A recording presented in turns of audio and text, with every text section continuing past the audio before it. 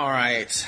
Today we're going to be reading out of Matthew chapter 4, verses 17, and we'll be finishing in the first part of chapter 5.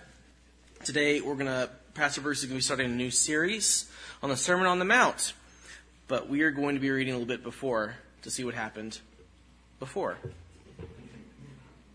So follow along with me as I read, starting in verse 17 of chapter 4.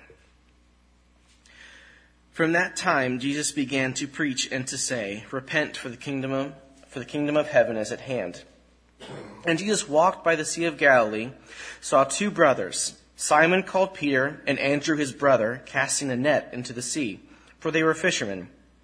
And he said to them, "Follow me, and I will make you fishers of men." They immediately left their nets and followed him. Going on from there, he saw two other brothers, James the son of Zebedee and John his brother, in the boat with Zebedee their father, mending their nets. He called them, and immediately they left the boat and their father and followed him. And Jesus went about all Galilee, teaching in their synagogues, preaching the gospel of the kingdom, and healing all kinds of sickness and all kinds of disease among the people. And his fame went throughout all Syria, and they brought to him all sick people who were afflicted with various diseases and torments, and those who were demon-possessed, epileptics, paralytics, and healed them. Great multitudes followed him from Galilee and from Decapolis, Jerusalem, Judea, and beyond the Jordan. And seeing the multitudes, he went up on a mountain, and when he was seated, his disciples came to him. Then he opened his mouth and taught them, saying, Let's pray. Lord, we come to you today, and we thank you for this time to gather in this place to worship you, be challenged by you, and more also just to worship you once again for your Son who has so graciously sacrificed himself for us, God.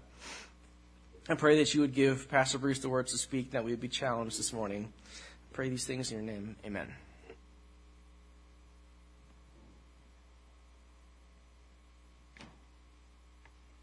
As Jeremy said, we are beginning a brand new sermon series this morning on Jesus' Sermon on the Mount. And I am super excited about this series. In fact, I'm as excited about this series as any that we have ever done here at LifeBridge. This is by far and away Jesus' most famous sermon, and I think is going to be incredibly relevant for us as Christ followers here today. In fact, the Sermon on the Mount is so famous, so practical, so powerful, so relevant that we can hardly overstate its influence. After all, Jesus is the one who preached it. In fact, notice this in your notes coming up on the screen behind me. This is the greatest sermon ever preached by the greatest preacher who has ever lived. And so what we have here in the Sermon on the Mount, what we have here recorded for us in Matthew chapter 5, 6, and 7 is the fullest, it's the longest sermon of Jesus recorded in the Gospels. It's 111 verses total, covering 3 chapters. You can actually read the entire Sermon on the Mount in about 10 to 15 minutes, depending on how fast a reader you are. It may take a few of you maybe 20 minutes, so 10 to 20 minutes in length. It is the first sermon that we hear from Jesus as he begins his earthly ministry.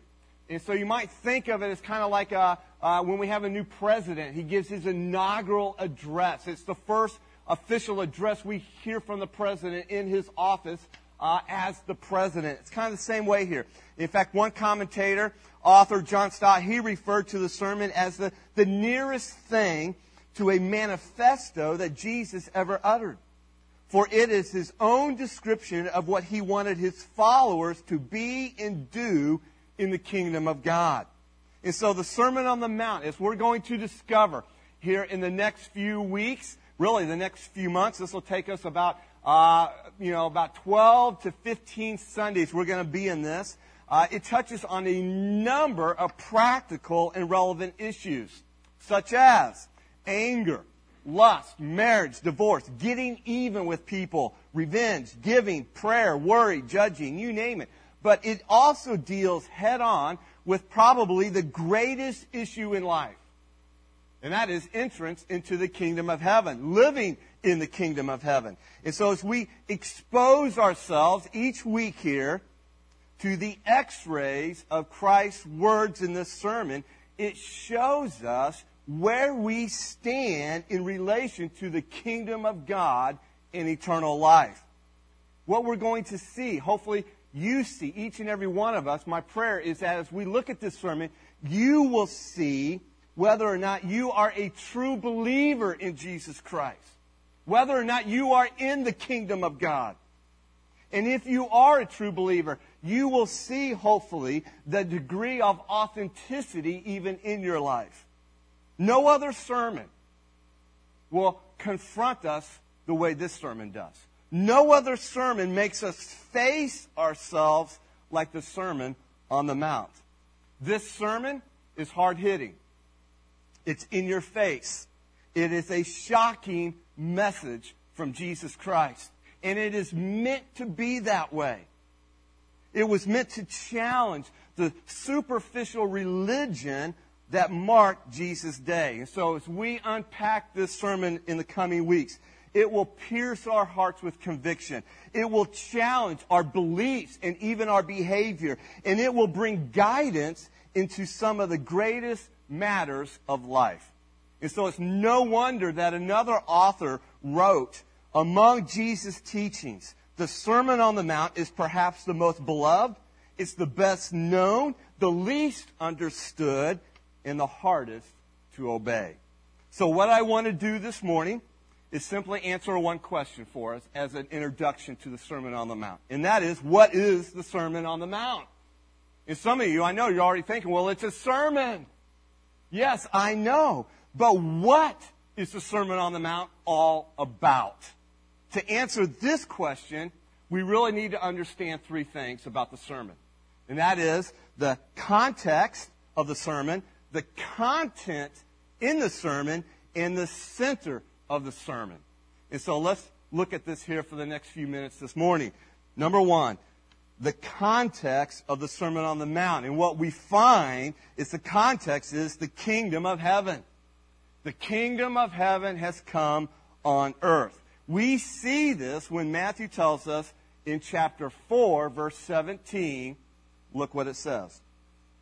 From that time, Jesus began to preach and to say. And here was Jesus' one-sentence sermon. Repent, for the kingdom of heaven is at hand. By the way, the kingdom of heaven is Matthew. Matthew's the one who wrote the Gospel of Matthew. There's 4 Gospels. You're familiar with them. You have Matthew, Mark, Luke, and John. And they are named after the authors of each of them. And so Matthew is the author of this particular Gospel. And the kingdom of heaven is Matthew's customary expression for what other New Testament writers often call the kingdom of God. You may be wondering, why did Matthew call it the kingdom of heaven and not the kingdom of God? Well, Matthew was a Jew, and like many Jews of his day, they would avoid using the word God. They felt it was too holy to even speak of, to even utter. And so they used euphemisms like heaven in order to avoid the word God. And so the kingdom of heaven is the same thing as the kingdom of God. They're identical. They're interchangeable. The kingdom of heaven, kingdom of God. And so here's what I want you to see, though, and understand about the kingdom of heaven.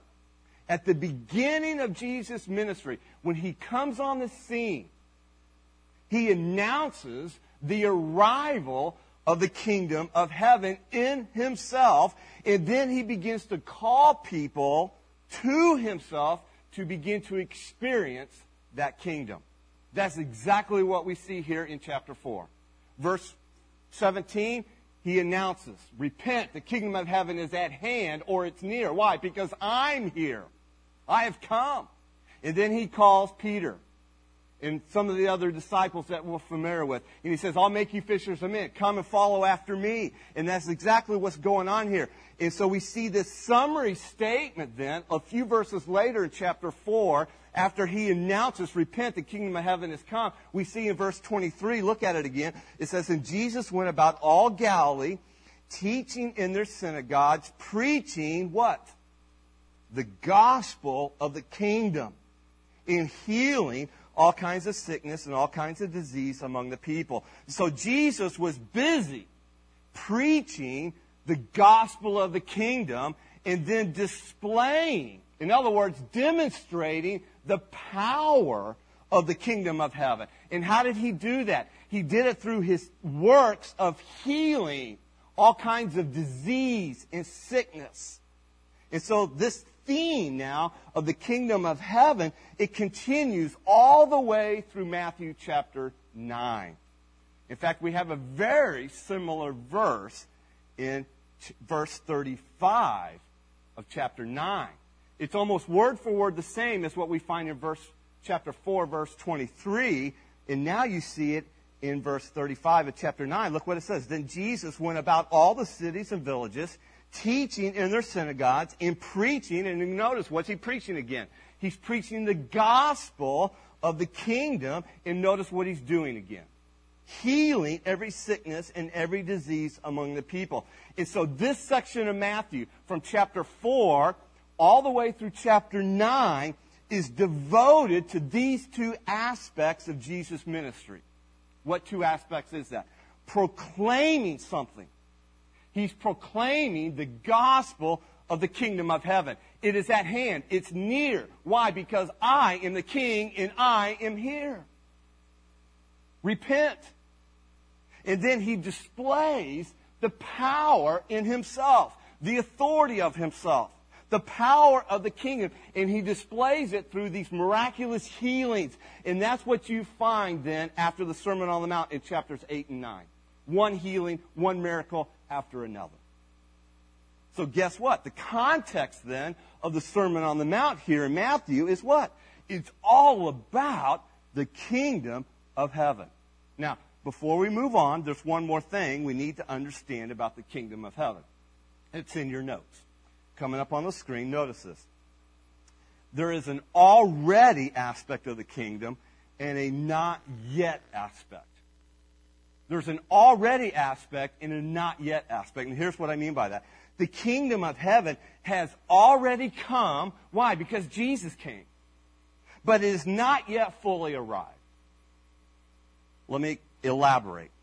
Most Jews expected the Messiah to be this kind of military and political savior who would free them from Roman opposition and establish a prosperous Jewish kingdom that would lead the world. This king, in their minds, would be greater than any king, any leader, any prophet they've ever seen in their history. They thought this king would give them political freedom and economic prosperity. Their thinking was all external, though, about the kingdom.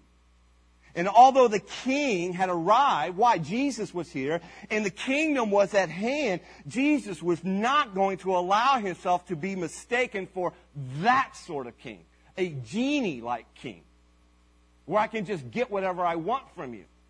This is why Jesus' first word when he comes on the scene is what? Repent. Repent, for the kingdom of heaven is at hand. Now, tragically, because most of Israel did not repent, and they did not accept Jesus Christ as the king, the promised earthly kingdom was postponed. As Matthew would later explain, this literal, physical kingdom that was promised in the Old Testament was set aside for a period of time until Jesus comes again to establish that kingdom, what we refer to it as the millennial kingdom, the 1,000-year reign here on earth. Until then, the kingdom of heaven is spiritual and something within you. It's that which governs and controls your heart, your mind, your attitude and worldview. And this spiritual kingdom presently exists only in the hearts of those who have trusted in Jesus Christ and have embraced Him as their King. True. Jesus is not ruling the nation of Israel and the world as he one day will when he comes again. But he does rule the lives of those who belong to Jesus by faith. And for this reason, we can say the kingdom of heaven has already come, but it has not yet been fully fulfilled. It hasn't yet been fully arrived yet. We'll look at this more in detail in the coming weeks. And this is where the Sermon on the Mount comes in, and it brings us to the content of the sermon. The content. And the content, as we will see, is living in the kingdom of heaven here on earth. Living in the kingdom. So, step back for a moment. Recap. Here we are. If the context of the Sermon on the Mount is all about the kingdom of heaven here on earth, then the content of the Sermon on the Mount is all about life in the kingdom of heaven on earth. Remember, Jesus preached what? His one-sentence sermon was, repent, for the kingdom of heaven is at hand. And Jesus' message now, this elongated message, Sermon on the Mount as it's known, is this is what it means to repent. This is what it means now to belong to the kingdom of heaven. And so the Sermon on the Mount is essentially Jesus detailing for us as his followers, detailing for his disciples what kingdom life is all about here on earth. What it looks like to live in the kingdom of heaven here on earth. In other words, this sermon teaches what it means to be a citizen of Christ's kingdom. We might summarize the Sermon on the Mount this way. The Sermon on the Mount describes kingdom life for kingdom citizens. The theme of the sermon is how to live as kingdom citizens in light of the saving rule of Jesus Christ in our lives and his coming rule on earth. This sermon is essentially the word of King Jesus to his disciples who have embraced his rule in their hearts and over their lives. And since the king has arrived, and since he has begun to reign, Jesus now explains how disciples ought to live under his authority. Why? He's the king. And as a king, he has authority, and he's going to demonstrate that authority throughout this sermon. And yet Jesus does not tell us we need to live like this, Sermon on the Mount, in order to enter the kingdom.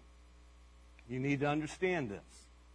He's not saying in the sermon, live like this in order to get into the kingdom. Rather, Jesus says that because you are already a citizen of the kingdom, live like this. So what we have here in this sermon are not moral platitudes for the masses. These are expectations of kingdom life for those who call Jesus their king. We know Jesus is preaching to a mixed audience in this sermon. We know that from the first two verses in the setting of the sermon. Jesus is preaching to a mixed crowd of both fans of him and followers of him. What Matthew calls the multitudes or the crowds, and then the disciples. Multitudes who have not yet entered the kingdom, but also disciples like Peter and John and Andrew who have entered the kingdom through faith in Jesus Christ. This is why Jesus says in Matthew chapter 5, verse 20, which is kind of the hinge verse of the whole sermon. It's the key verse of the whole sermon here. For I say to you that unless your righteousness exceeds that of the scribes and Pharisees, you will by no means enter the kingdom of heaven. Now that ought to wake us up here. What Jesus says right there in that verse ought to cause us to stop right now. Wake us up. Because what he's saying is unless our righteousness exceeds that of the scribes and the Pharisees, we will not enter the kingdom of heaven, but will remain forever in the kingdom of darkness. In other words, the righteousness here is the difference between eternity in heaven and eternity in hell. So in light of what Jesus says in this key verse, we ought to be asking ourselves, well, what kind of righteousness did the Pharisees and scribes have? Given that our righteousness must exceed theirs for entrance into the kingdom.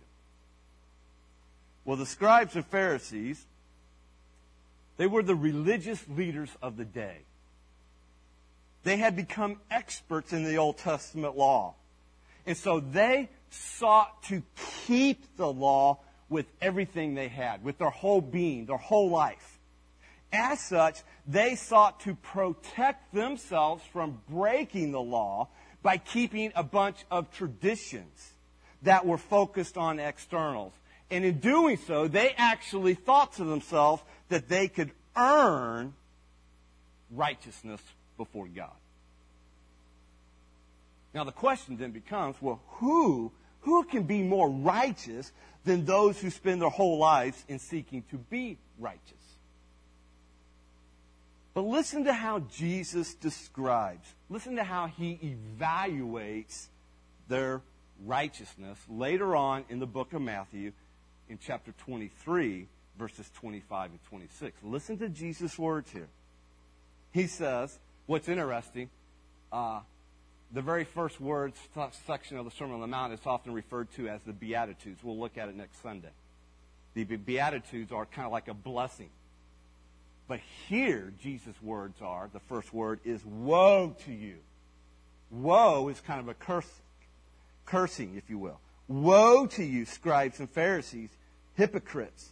You clean the outside of the cup and dish, but inside they are full of greed and self-indulgence. Blind Pharisees, first clean the inside of the cup, so the outside of it may also become clean. And then Jesus gives the clearest illustration of the Pharisees' self-righteousness later on, same chapter. We're in Matthew chapter 23, in verses 27 and 28, when he says, woe to you again, scribes and Pharisees, and he calls them hypocrites. And then he tells us why. You are like whitewashed tombs, which appear beautiful on the outside, but inside you are full of dead men's bones and every impurity. And in the same way, on the outside, you seem righteous to people, but inside you are full of hypocrisy and lawlessness. So here's Jesus' woe to them. Here's his rebuke. He says the righteousness of the scribes and Pharisees, people who live their whole life to try to keep the law and protect themselves by keeping all these man-made traditions, these people, they're purely, all they had was this external righteousness. And Jesus says, listen, that's not enough. It's not enough to be righteous on the outside if you're not also righteous on the inside. So what's this mean for us? We ought to be asking ourselves.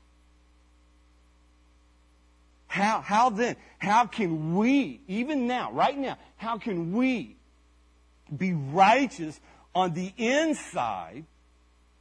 Because that's what counts, but also on the outside as kingdom citizens.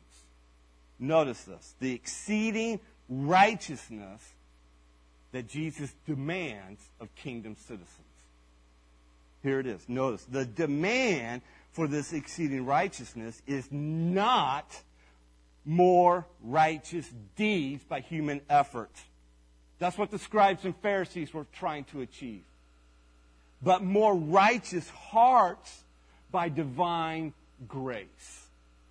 Jesus is not saying that you must have a quantitatively greater righteousness than the scribes and Pharisees. In other words, a righteousness that is numerically greater than the Pharisees. It's not that the Pharisees have scored in the low 90s on this holiness test. An entrance into the kingdom of heaven requires a score of 97, but they only have a score of 92. And now you got to score higher than 92 to gain entrance into the kingdom. That is not what Jesus is talking about. In fact, that misses the whole point altogether. Rather, Jesus is talking about a qualitatively different righteousness altogether. This is not an outer righteousness to show everyone, oh, look at me, how good I am.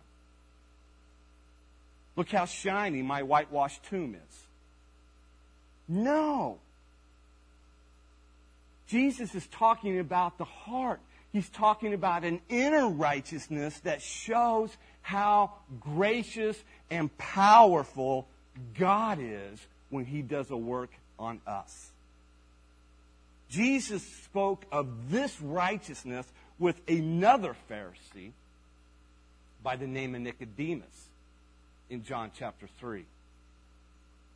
And in verse 3, Jesus tells this Pharisee, most assuredly, I say to you, unless one is what? Born again, he cannot see or enter the kingdom of God. Now, Nicodemus, as a Pharisee, naturally, he was thinking in terms of externals, as in re-entering your mother's womb. And he's like, Jesus, that's impossible. I've already been born physically once. How can I be born again physically twice? But Jesus told him he must be born of water and the Spirit. That is, he must be given a new heart by God.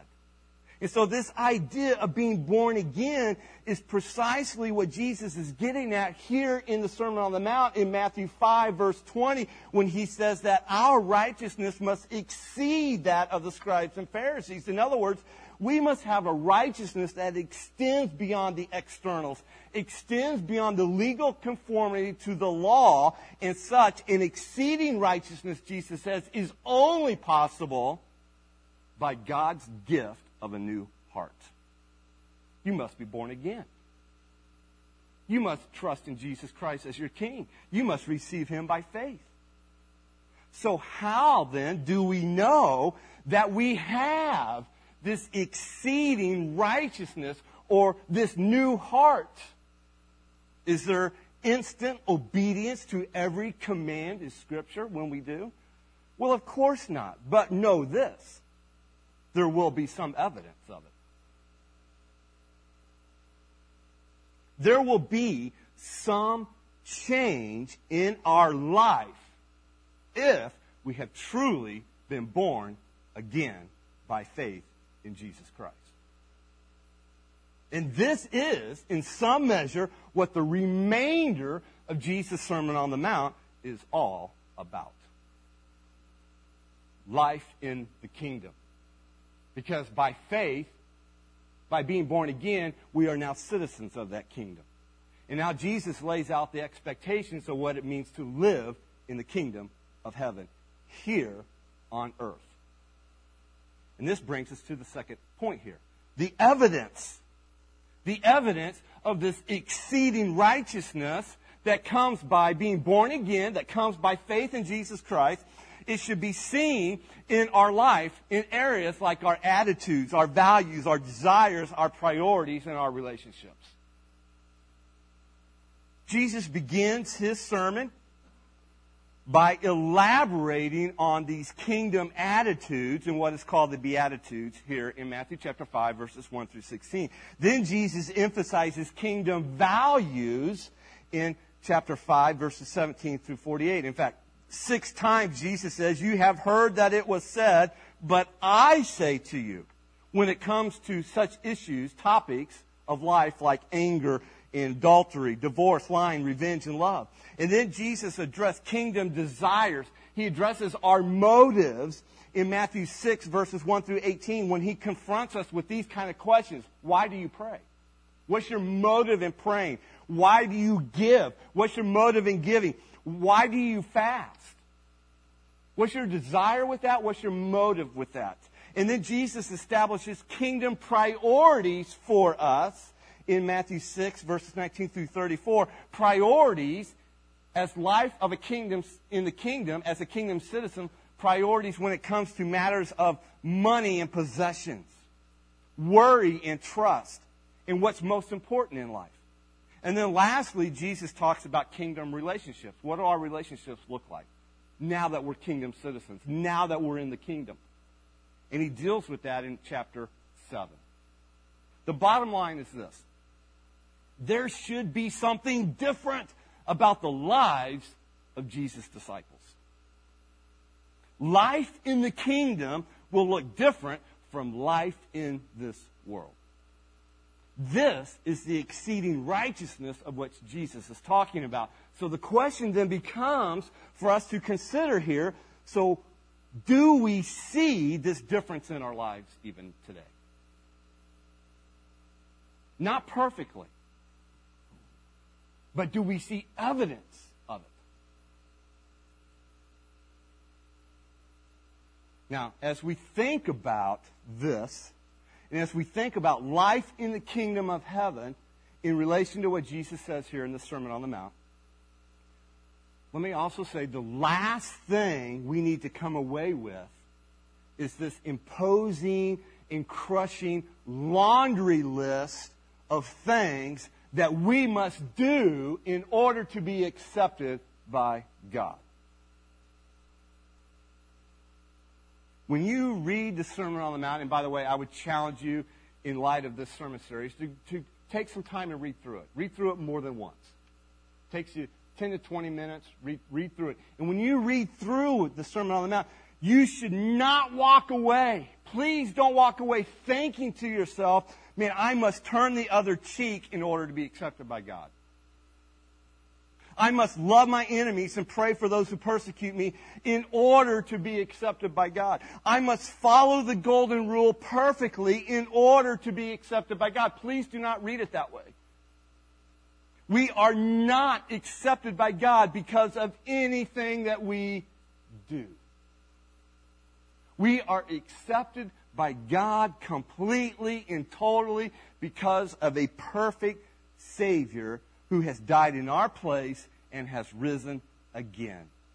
Yes, we pray for our enemies, as Jesus says here in the Sermon on the Mount. We love those who persecute us, and we follow the golden rule, but we do these things not in order to earn acceptance before God, but because we already have acceptance before God. And we now want to, as kingdom citizens, those who have been given a new heart through faith in Jesus Christ, we now have this heart's desire to glorify God in everything we do. That's why our heart ought to lean in towards the Sermon on the Mount. Which brings us to the very center of the sermon. And that is none other than Jesus Christ. Jesus is the center of the sermon. Jesus, why is he the center? Because he is King of heaven and earth. That's why.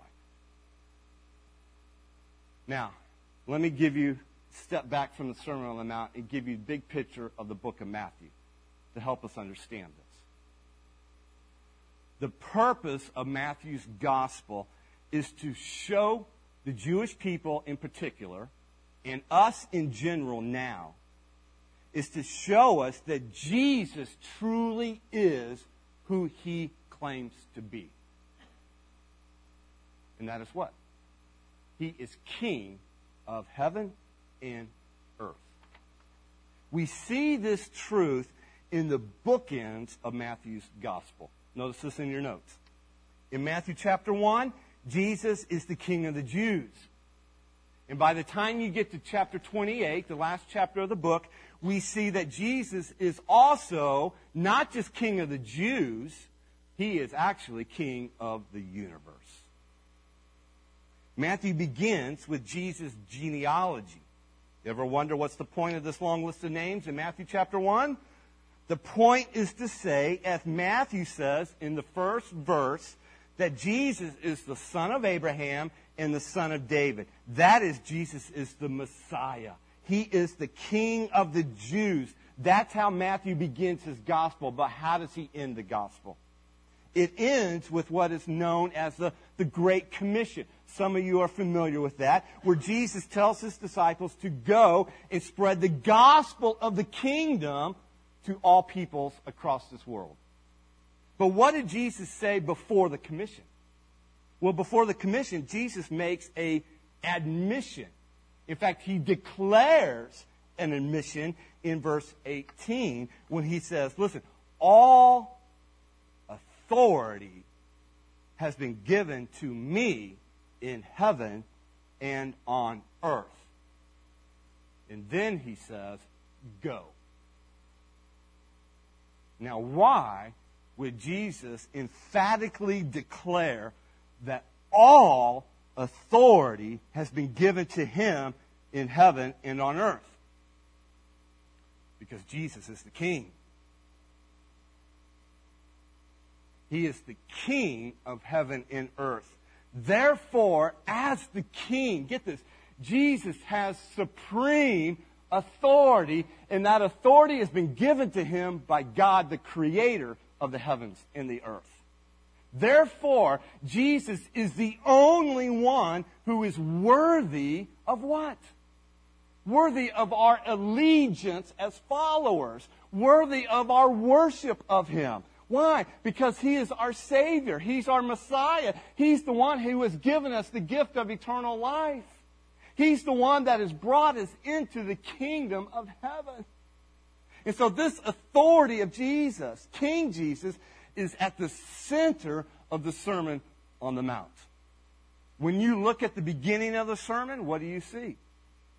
And then when you get to the very end of the sermon, what do you see? I'll give you a hint. It is all about the authority of King Jesus. Let me show this to you. First of all, Jesus displayed his authority in the setting of the sermon. Notice what it says again in chapter 5, verses 1 through 2.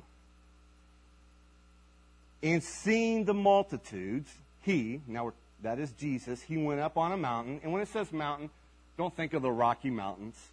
Think of a big, large hill. They called it, instead of a hill, mountains. And when he was seated, his disciples came to him. And then he opened his mouth and he taught them, saying. Now, it's easy to just skim over those first two verses, but each of these actions by Jesus, such as going up on the mountain, sitting, and then opening his mouth to teach, actually relates to his authority as king. Mountains are important in Matthew's gospel. In fact, 7 different times we find Jesus on a mountain in this particular gospel. And mountains, by the way, are also rather important elsewhere in the Bible. In fact, one of the first significant mountains in the Bible is Mount Sinai. If you're familiar with Mount Sinai, that's where God speaks to Moses and he gives him the 10 Commandments. And so this mountain now, in the Sermon on the Mount, is a hint to us that something important is going to happen. And someone important is speaking. Just as God spoke to Moses, and Moses then came down from the mountain and spoke to the children of Israel. But so too is the posture of sitting. Sitting in the ancient world was a symbol of one's authority. Jewish rabbis in Jesus' day would sit to speak from or about the Scriptures. And so Jesus sat to teach. He opened his mouth. But get this, please see this, but not merely to speak from the Scriptures, not merely to even speak about the Scriptures, but in fact to claim authority of interpretation and application over the Scriptures and even fulfillment of the Scriptures. This is why Jesus says, 3 verses earlier in chapter 5, in verse 17, do not think that I have come to abolish the law. Set it aside, do away with it, or the prophets. I have not come to abolish the law, but to do what? To fulfill them. Now that's authority. And so in the past, when God had something to say, he spoke through the prophets. Old Testament prophets such as Moses and Isaiah, Samuel, Jeremiah. But now, Jesus is on the scene. Jesus has come. He's here on earth. And so now we have the authoritative voice of God's Son speaking to us. You say, what does that mean? It means we ought to pay attention. That's what it means. It means we ought to open our hearts to what Jesus, the King, has to say here. Because he speaks with authority as the King.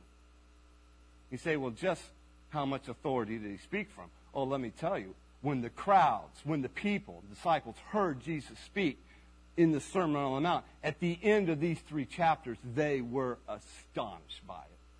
Notice this in your notes. The people were astonished at the authority of Jesus' teaching. Here in verses 28 and 29 in Matthew chapter 7, it says, and so it was when Jesus had ended these sayings that the people were astonished at his teaching, for he taught them as one having what? Authority. And not as the scribes. And so the first reaction from these first hearers of this sermon was, wow, what authority! Who is this guy? Who is this teacher? This guy speaks like no one we've ever heard before. He has a weight to him that even our best scribes don't speak with. In other words, the people on the side of the mountain that day, let me tell you, they were blown away by the authority of Jesus' teaching. Now, I'll have to admit, I don't necessarily expect you to be blown away by my teaching, but I do hope you to be blown away by the teaching of Jesus Christ. Because each and every Sunday, when we come here, we're going to open up the Word of God, and hopefully, through the power and the Spirit of God, I will present it to you. It's the authority of Jesus Christ that comes bearing on our souls each and every Sunday morning. And we ought to be blown away by it. Now the question is, how will you respond to King Jesus? How will you respond to his authority as king? Now we live in a culture that hates authority. We live in a culture that rebels against authority. Why? Because we are all our own authority unto ourselves. We make our own rules, we do our own thing, we live our own lives. And who are you to tell me what to do? Well, in this case, Jesus is the one. Jesus is king. And we ought to open our hearts and minds and submit ourselves to his authority as king. And like every good preacher, Jesus puts us on the spot and he calls us to respond. He impresses upon us at the end of his sermon the seriousness of what he has said. First of all, Jesus makes clear in chapter 7 that our options in this life are limited. Now, as Americans, we love options. We think we have a gazillion of them. And for the most part, we do. But when it comes to this, when it comes to kingdom life, we don't have a lot of options. In fact, we only have 2. Jesus says in Matthew 7, 13 through 14, enter through the narrow gate, for wide is the gate, and broad is the road that leads to destruction, and many enter through it. But small is the gate, and narrow the road that leads to life, and only a few find it. And so Jesus is telling us that there's only one road that leads to life. And I know that's not PC, but that's Jesus' words. Jesus says, I am the way, the truth, and the life. No one comes to the Father except through me. And there's only one road then that leads to destruction. And Jesus says everybody on the planet is on one of those 2 roads. Your options are limited. Either you're on the road that leads to life or you're on the road that leads to destruction. And then next Jesus tells us, listen, the fruit of our lives is evident. There's no denying it. There's no hiding it. It's right there for you to see and everybody else to see. Jesus tells us in chapter 7, verses 15 through 23, he says, listen, there is one tree that bears good fruit, and there's one tree that bears bad fruit, and everyone falls into one of those 2 categories. And so Jesus is basically saying to us, even right now, Either you have repented of your sins and Jesus has changed your heart and now you are producing good fruit with your life, such as the fruit of the Spirit, love, joy, peace, long-suffering, kindness, goodness, faithfulness, gentleness, and self-control. Or you are still living in the flesh and you are bringing forth the fruit of the flesh. And it is evident. You can deny it, but it's there for everybody to see. And then finally, Jesus says that the consequences of all this is eternal. This is not a temporal reality or a game show that we're playing. Nothing else in our lives is on par with this. In verses 24 through 27, Jesus says that when the storms hit, one house stands on the rock and one house crashes in the sand. And when Jesus says that there is a storm coming, he's not talking about the, quote, storms of life.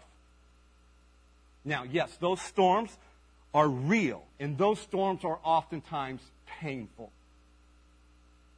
Jesus is talking about, though, a cataclysmic reality, a devastating storm of God's future judgment. It may be tonight, or it may be 1,000 years from now, but Jesus is saying it's coming. Are you ready?